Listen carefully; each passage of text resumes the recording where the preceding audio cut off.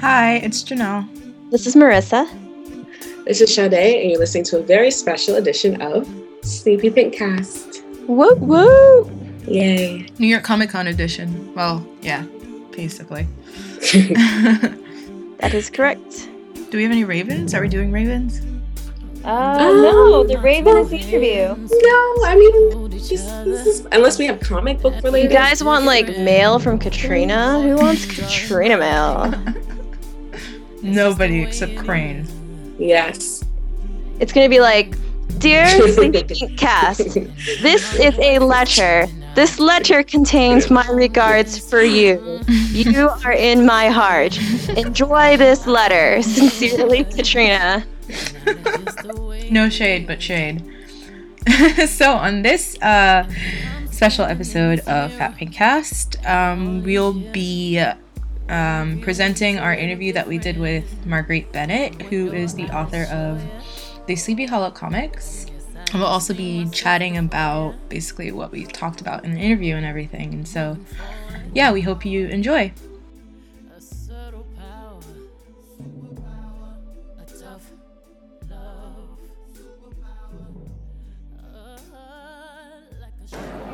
When did you first hear about the potential for a Sleepy Hollow comic? Like, how did you get involved? Oh gosh, well it actually, the way that I got into the show was last year at San Diego Comic-Con. It was my first San Diego, and I didn't have a thing published. I had nothing in my name. I'd just been announced in the Batman Annual with Scott Snyder, and so I was just sort of alone in this sea of people, and just sort of puppying around, after my friends all weekend. But there were large parts of it, where I was by myself, and there was this Grant Morrison panel that I really wanted to see. I'm a diehard Grant Morrison fan, and it was his only panel of the entire con. And so I knew that they didn't clear between rooms, and so his panel was later in the day, and right before that there was a panel for this TV show I'd never heard of, and I was like, all right, it's an hour, it's worth it. I'm gonna get me a real good seat. And so I went in, and there was an enormous crowd. It was huge level of enthusiasm. And they wound up showing the entire pilot of Sleepy Hollow, and the cast came out, and it was, I was just like, oh, I'm too cool for this. I'm just here to kill time. And it was oh my god, they straight up killed him. Oh my gosh. And then it's Abby. And all of a sudden I was, just overwhelmed by the charm of it. And the darkness, but the fun and the campiness, and, adventure of this really dark horror story. And I just fell in love with it. And so when the cast came out, I was like, okay, you got me. I didn't know this was gonna happen. And just hook, line, and sinker. And so, I was glowing about it to all of my friends afterwards. And one of the people I wound up talking to about the show was Daphne Clevin at Boom. And we were both huge fans of it. And so she was like, "How would you feel if we tried to take this fangirl love and pitch something?" And they wound up being really receptive to that idea. And we put together all these different stories, and they liked it, and so I'm so super grateful. Awesome. Congratulations, we're grateful. We're so thankful. Wow, so cool. Yeah. How is your work process at Boom and working on Sleepy Hollow? How is that different from the work that you did with Marvel and DC? With Do you have Marvel less and DC, restrictions? it's sort of yes and no. With the characters at DC, they've got these enormous legacies, and so in some cases it was 75 years of continuity, and 75 years of these characters. They're so iconic, and they mean so many different things to so many different people, and you want to do justice to all those different interpretations to make the book accessible to all the different fans. But it's really hard because a lot of those interpretations contradict each other. So with DC, there was a lot of pressure in order to live up to those expectations. With Sleepy Hollow, everything's fresh and new, and a lot of the characters have, these shadowed backstories, with aspects of their lives that have been deliberately concealed, for later seasons. And so you have, freedom in one way, and that, there are dynamics that haven't been explored, but then you also have to be careful that you're not, essentially stealing the thunder of something that's to come. One of the things, I went back and rewatched the entire season, before I pitched, and I was like, oh, I picked up, strands of this and that, why don't I propose a story based off this? And they were like, actually, we have something coming. And so it was aha, my fangirl skills. So yeah. So it was really great, but it was it's a different level of pressure. You have freedom in some areas, or you don't feel like the same anxiety in some areas, but then you have things in others that you have to be aware of. Yeah. Right. So have you gotten a chance to see the new season at all? I have. It actually took me like a while to see the pilot because I was waiting for my housemate. Like we're both like she's the Abby to my Ichabod. Okay. We were talking like before I got the job. Like we were talking about like going for Halloween. Like I was gonna get the coat and like do my hair up or like get a beard. Yeah. Yes. And she's like tiny and has dark hair, and so it's like good. We can do this. But then Larry goes, maybe that's like too on the nose to put in the comic. Like maybe we shouldn't do that. So I was waiting for her. She just took the GRE, and so she was studying every night for months. And so it was like, this is proof of my love for you. This is our friendship. I won't do it. And so it's just like but no, I saw it and I loved it. And I love Purgatory, and I love any time where they get to like express how much they care about each other, but it's not like conventional, or like the way that you expect them to. But it's so tender all the same, and it means so much because it came in an unexpected way. And like the fist bump. Oh my gosh! And like I'll teach you the second part. Like it's those little moments, and like the hugging. Oh, anytime they hug, it's just like So is there anything that you saw? So did you see like the first 3 episodes? Like the past? Are you all caught up? I haven't seen Mondays. There was so much to do before New York Comic Con. And right, of course. So you saw the first 2 episodes of the new season. Is there anything that you saw in those first 2 episodes that you're like, oh, that's really good. I wish I was able to incorporate it. There was actually something that I was really worried. I was like, oh God, no, did I steal thunder from a beat? Because we're still working on like the later issues right now. Like, oh man, is this going to be a conflict? And I was like, nope, okay, we're good. I can still breathe. Wait, so are we going to have more than 4 issues? The last 2 issues are being drawn right now. There is still, we're still working things out. The second issue is being drawn. The 3rd and 4th are in production and, getting notes and going through revision right now. Okay. So that was the thing where it was, I had like my moment of panic of like, oh gosh, this is a story I really wanted to do. Yeah. Did I, completely misread this and they've done the story already? But no, we're all Okay. Cool. So I don't know if you heard about this, but there's a slight, I don't call it slight, it's a big deal to me actually. It's a huge deal that Abby is constantly in the media being referred to as a sidekick. And Wait, Nicole she's the main character. And Nicole Bahari has always been referred to as kind of like, like Tom Eisen's right hand. It's like right, as opposed to Sorry, that's like way different from my interpretation. Right. So we want to ask you about that. Like, how do you feel about that? And do you feel like their relationship extends beyond the hero and sidekick? Yeah, absolutely. I mean, I think in any time or place they would be friends. They would have found each other. Right. It's incidental. Any story, like they would have sought each other out. And their ideologies and their courage, is so compatible that they, you can drop them into any AU. And it'll just work. But no, I absolutely feel that Abby's the driving force. That Ichabod appeared in her life, but while his inclusion streamlined her, into the battle against Moloch, I feel like she would have been there without him anyway. And the 2 of them together means that I feel like they'll be able to defeat him. Right. But I don't feel like there was ever a point that he's the reason she's in this. Right. They were destined regardless. Right. And I really object to the reference to her. She's the main character. Yeah. So Abby's relationship with Ichabod is definitely one of the more prominent and featured ones on the show. In the comics, do we see more of her relationship with Jenny or Corbin or Andy explored more? That's actually something with the first 2 issues, they're both one-shots, and they take place, all the issues take place within the first season at different points. But the first 2 you can, sort of jump in, and then the second 2 are part of our, 2-part finale. Okay. And the 2-part finale, with the first one, it's really an Abby and Ichabod story.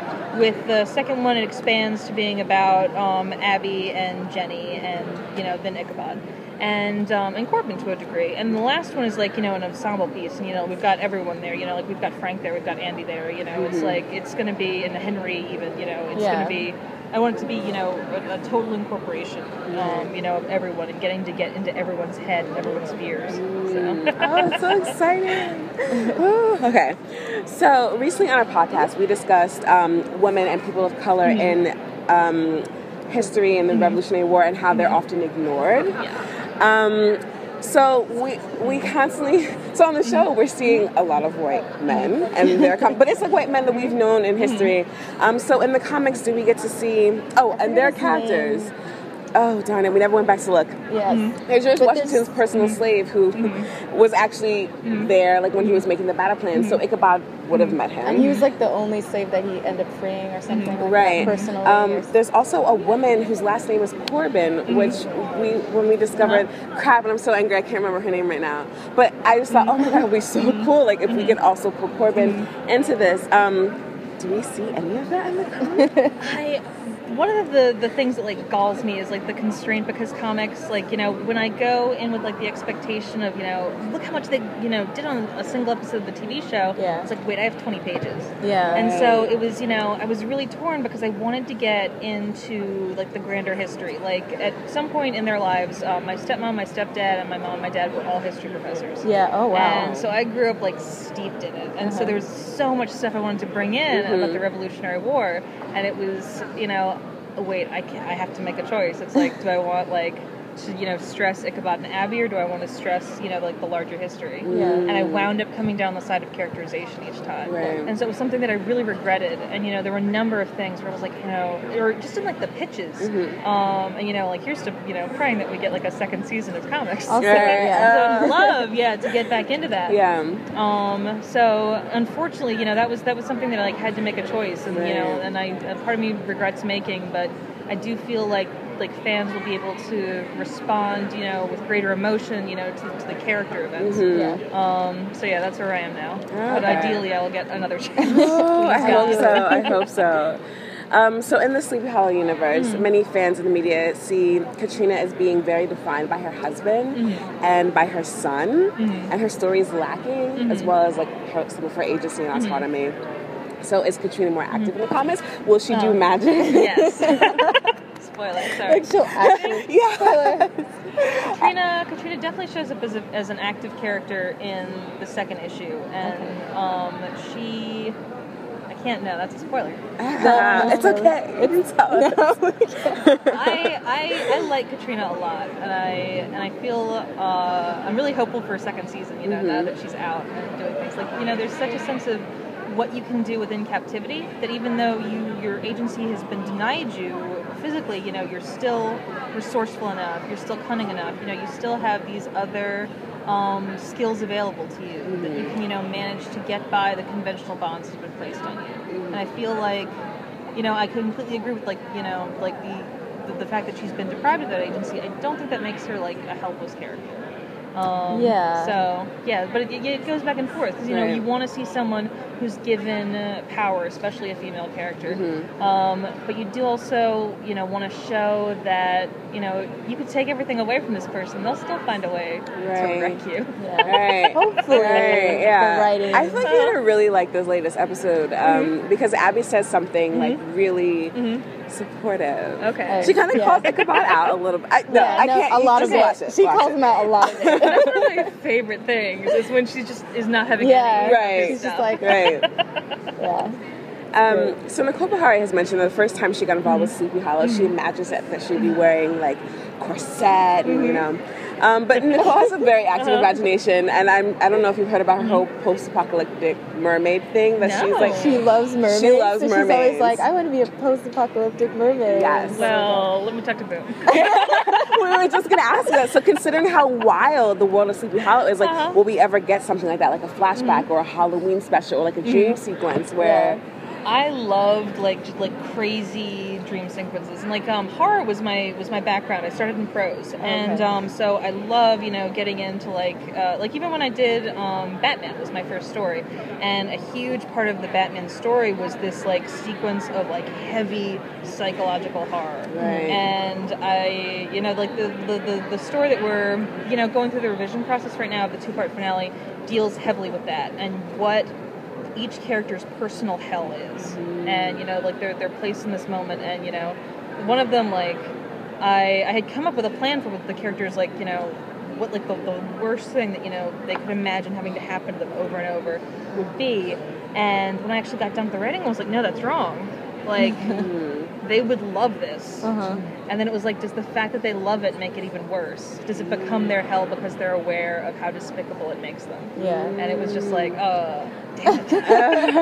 I'm learning.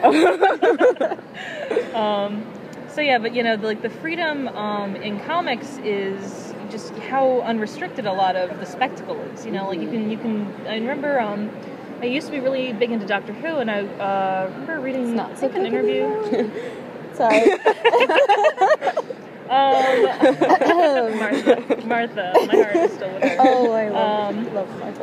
I think it was an interview with Neil Gaiman, where he's talking about, when you were writing the script, you had to be aware that you could either do a CGI heavy show or do a prosthetic heavy show, but because of the budget, you couldn't do both. And, in comics, you just get to be as, crazy, bizarre, and full of spectacle as you want to be. You're only limited by your artist's imagination, and we've managed to put together just a fantastic team. I mean, George on pencils and Tamara on colors, and Noelle Stevenson are on our covers and back covers. Oh yeah, she's great. I could not ask for better people to be working with. Definitely. So our last question. Oh wait. Second to last question. It's a little bit of a fun one. This has all been fun. Good. So I hope you have fun answering this question. It's not too hard. Okay. But if Team Apocalypse walked into a karaoke bar, what songs would their characters sing? Lord. And after how many drinks? Jeez. I feel like the final countdown is like, is that 2 on the nose? For each of them, I don't know. Because I would put all of them up there. Either they're doing like Bohemian Rhapsody together, Final Countdown. like with Moloch. Yeah. He's pouring drinks. He's having fun. He's just trying to get everyone wasted. Right. There we go. No, there's music is a huge part, even just of the comic series, which was a little peculiar to write because it's something that really can't transfer. Yeah. You've got lyrics and musical notes, and otherwise it requires familiarity with the songs being referenced or imagination for what these lyrics would be put to. But for the second issue, really intertwined into it is this old, super creepy German folk song. That we twisted up to fit the story. So I hope you like it. I hope it it's kind of nightmarish. I'm into it. It's exciting. So our last question. Are there any plans to extend beyond the 4 issues? What would we as fans have to do to help you get? I don't know. I suppose, just a positive response. I mean, even if I'm not involved in them, the fandom really deserves to have this comic, just to have it going and to have, this entry point, into the larger medium. So again, it's not about me. I would rather y'all be happy, and, for us to get that second season greenlit. I don't know if it would be positive reviews or talking to the creators online, like the writers' room, or even just tweeting at the Sleepy Hollow Twitter account. I mean, the actors have been so golden with helping promote the comic. I mean, Orlando Jones has been tweeting about it a lot, and I want to give him one and be like, thank you, hi. Really intimidating. Is that all? Is there anything you'd like to ask us? Just that I'm super grateful, that this got put together and that, I was chosen for the project. I wake up every day and, I just feel so blessed. And, so thank you guys so much for your support and for your interest, because this is what, makes this this. Definitely. Thank you. Thank you. All right. Thank you so much. Thank you. No, this is the most fun that I've had in an interview in a long time. Really? The last one had a bottle of whiskey, so way ahead of the game. Do you like chocolate? Because I have chocolate from England.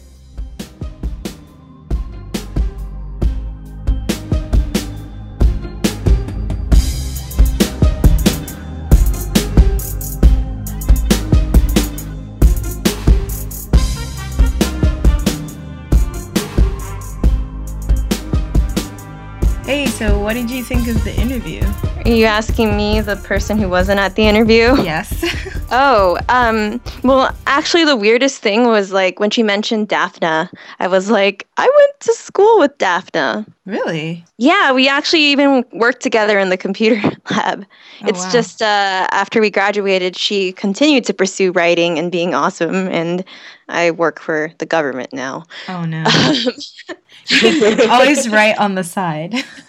Yeah, that's awesome. It's so nice to have fans be involved in doing the like side property stuff. Mm-hmm. Like Noelle Stevenson. It's good when the writer is actually invested in the show. Yeah, definitely. And loves the show. We didn't actually get to meet Noelle. I think we went and she wasn't there, and we were like running around and stuff. Her comics are super cute. Mm-hmm. And the first issue was really good too. I'm excited for next month's. Yeah. Did you get the one that was in the store? We got you a signed copy. She signed yours with gold ink. So are you gonna mail it? Yeah, I have to mail you that, and I have to give you my address. The Archer cards that we got you picked up. We're jealous. Yes. Yeah, but it looks like Boom is really interested and invested in the property. So I'm really glad that Sleepy Hollow gets a comic. I mean, not a lot of TV shows do. No, I hope it does well. The Buffy Vampire Slayer comic is still going. The comic also seems less awkward than some of the other stuff they've released, like the Secret Diary of Ichabod or whatever. Yeah, it's a lot more in tone with the series, I think. Yeah. What did you think about what you said about Katrina? Because we're always ragging on Katrina, but she has some interesting points too. I never really thought of it that way. Yeah, like it gives me a little bit more. It makes, if you view the character that way, I guess a little bit more respect for her. Yeah, but and her position. In terms of Katrina's story, I think everyone was kind of expecting it to be how Marguerite was discussing it, and I think we're all familiar with that kind of story where a woman is in a position that she has very little agency and she's kind of trapped, which is what was happening in Purgatory. But I think people wanted that to be shown and not like, all they kept saying was, oh, she's a powerful witch, and not establishing her background and her character story. Because if we had gotten her character story sans Ichabod, like, oh, how she was a Quaker and how maybe her father was a hypocrite and maybe she ran away from home and joined the coven. Or she always had these powers and kept them secret from him and then joined the coven or something, or how she got involved, like how she got to the point where she was being sold off to Abraham. We don't even know any of that. And like, I know some things about her are supposed to be secretive, which makes sense. But I feel like they hadn't planned to take the character very far, and then they went, oh, she's a Quaker. Oh, wait, she's a noblewoman. Oh, wait, maybe no one will notice that we kind of messed up the story, you know? Mm-hmm. So you made an interesting observation earlier about maybe like a character in that position or in that trope done well might be like, an example of that would be like Sansa from Game of Thrones. Mm-hmm. Yeah, except for the thing about Sansa is like, we know she doesn't have that much power. And the difference between Game of Thrones and, like, not Game of Thrones, but A Song of Ice and Fire specifically, because Game of Thrones, I don't think, does a very good job of showing it either. But the thing about A Song of Ice and Fire is that we know that Sansa doesn't have any power, as opposed to Katrina. She's supposed to be a powerful witch. They keep telling us every 5 minutes and then not really showing us something. Like, they're not showing us that she's powerful, and they're also not showing us why she can't use her powers. In the latest episode, they said something like, Henry and Abe have this conversation about how the spell that's keeping her from using her powers in here is still working. Like, we don't even get to see her trying to use magic and failing and then confronting anybody about it. Mm-hmm. Yeah, Marguerite's perspective on Katrina makes me view her kind of differently, though. Yeah. And I'm hopeful, like, if the writers take that same approach, maybe we'll see something really interesting around her using soft power, diplomacy, and badassery. Yeah. To make things happen. Well, hopefully. That's like the ideal like outcome for this character for me. Yeah, and I mean, she needs to be a little bit more morally complex, because I think they're writing her in such a way that a lot of the fans already suspect that she is not as she seems. And if it doesn't play out, I think then people are going to be like, oh, this character is definitely a failure. You know, like, we expected so much more from this character. Right. And that's not what we're getting, so. Yeah, but I wonder, too, if some of those expectations are rooted in sexism and wanting a character to be perfectly competent and perfect, which also makes her a boring character. Mm-hmm. Yes, right, but that's true. But like, if that is true. If Katrina was a man, I doubt. I mean, it's obvious she would be getting much less criticism. People would probably call him or her like cute. Like, you know what I mean? You know, those white male characters that like fail at like everything, but they're like, oh my god, they're so sweet and gentle. The thing about Katrina though is that people do defend her a lot. I think there's a subset of fandom that's not here for her, who have constantly seen women of color be hated on for like the least, you know. Well, yeah, but correct me if I'm wrong, Marissa, but isn't your point like the fact that people want her to be evil? Like, no, I think it's like people are like, why can't she get it right? What's wrong with her? Why isn't she casting awesome spells all the time? And why isn't she always saying or doing exactly what I want her to be doing? I don't know. I feel like it's the writing and not necessarily like, because the character in theory is a character that should be really cool. Yeah, should be really cool. Yeah, she should be really cool as a character. I mean, look how people received Caroline, for example, and right, you know, and then and like people don't like Holly either because Holly's fucking awful. Although, like, if I feel like now them giving her this sort of like morally gray character, I feel like they might be responding to the fact that so many people just want it. People have been writing all this amazing meta for her in season 1. I almost feel like we did the job for the writers because it didn't seem like I wonder if they heard fans' reaction and they're like, oh shit, like, wow. That's what I was thinking. Why did we do this last season? That's what I was thinking, and then I read the synopsis for the 8th episode. Which I know you guys haven't read it yet, so I'm gonna not say anything about that. But you can read it really quickly and then come back about it if you want. You mean the comic? It's not for the comic. It's for the 8th episode of the season. It's going to be about a succubus and no, which is an interesting. Succubi are interesting, right? They're interesting. No, but no. Wait, I think we should talk about this like next episode because we should keep this one short. Right. Okay. One thing, I don't know if did you guys have anything else you want to comment on about the interview? Nah, I was wishing I was there. She was really great. She's the kind of I feel like we had really good questions to begin with, but her answers elevated our questions. We talked a lot after the interview about Game of Thrones and sexism and True Detective, and she's just great. She's a really, really great person, and I'm so happy that we got the chance to interview her, and I look forward to potentially interviewing her again, like in the future. Like, maybe we'll be at another event and she'll be there, and hopefully she'll remember us. She's really fucking cool. Yeah, and her comment about Katrina was very like thoughtful and diplomatic.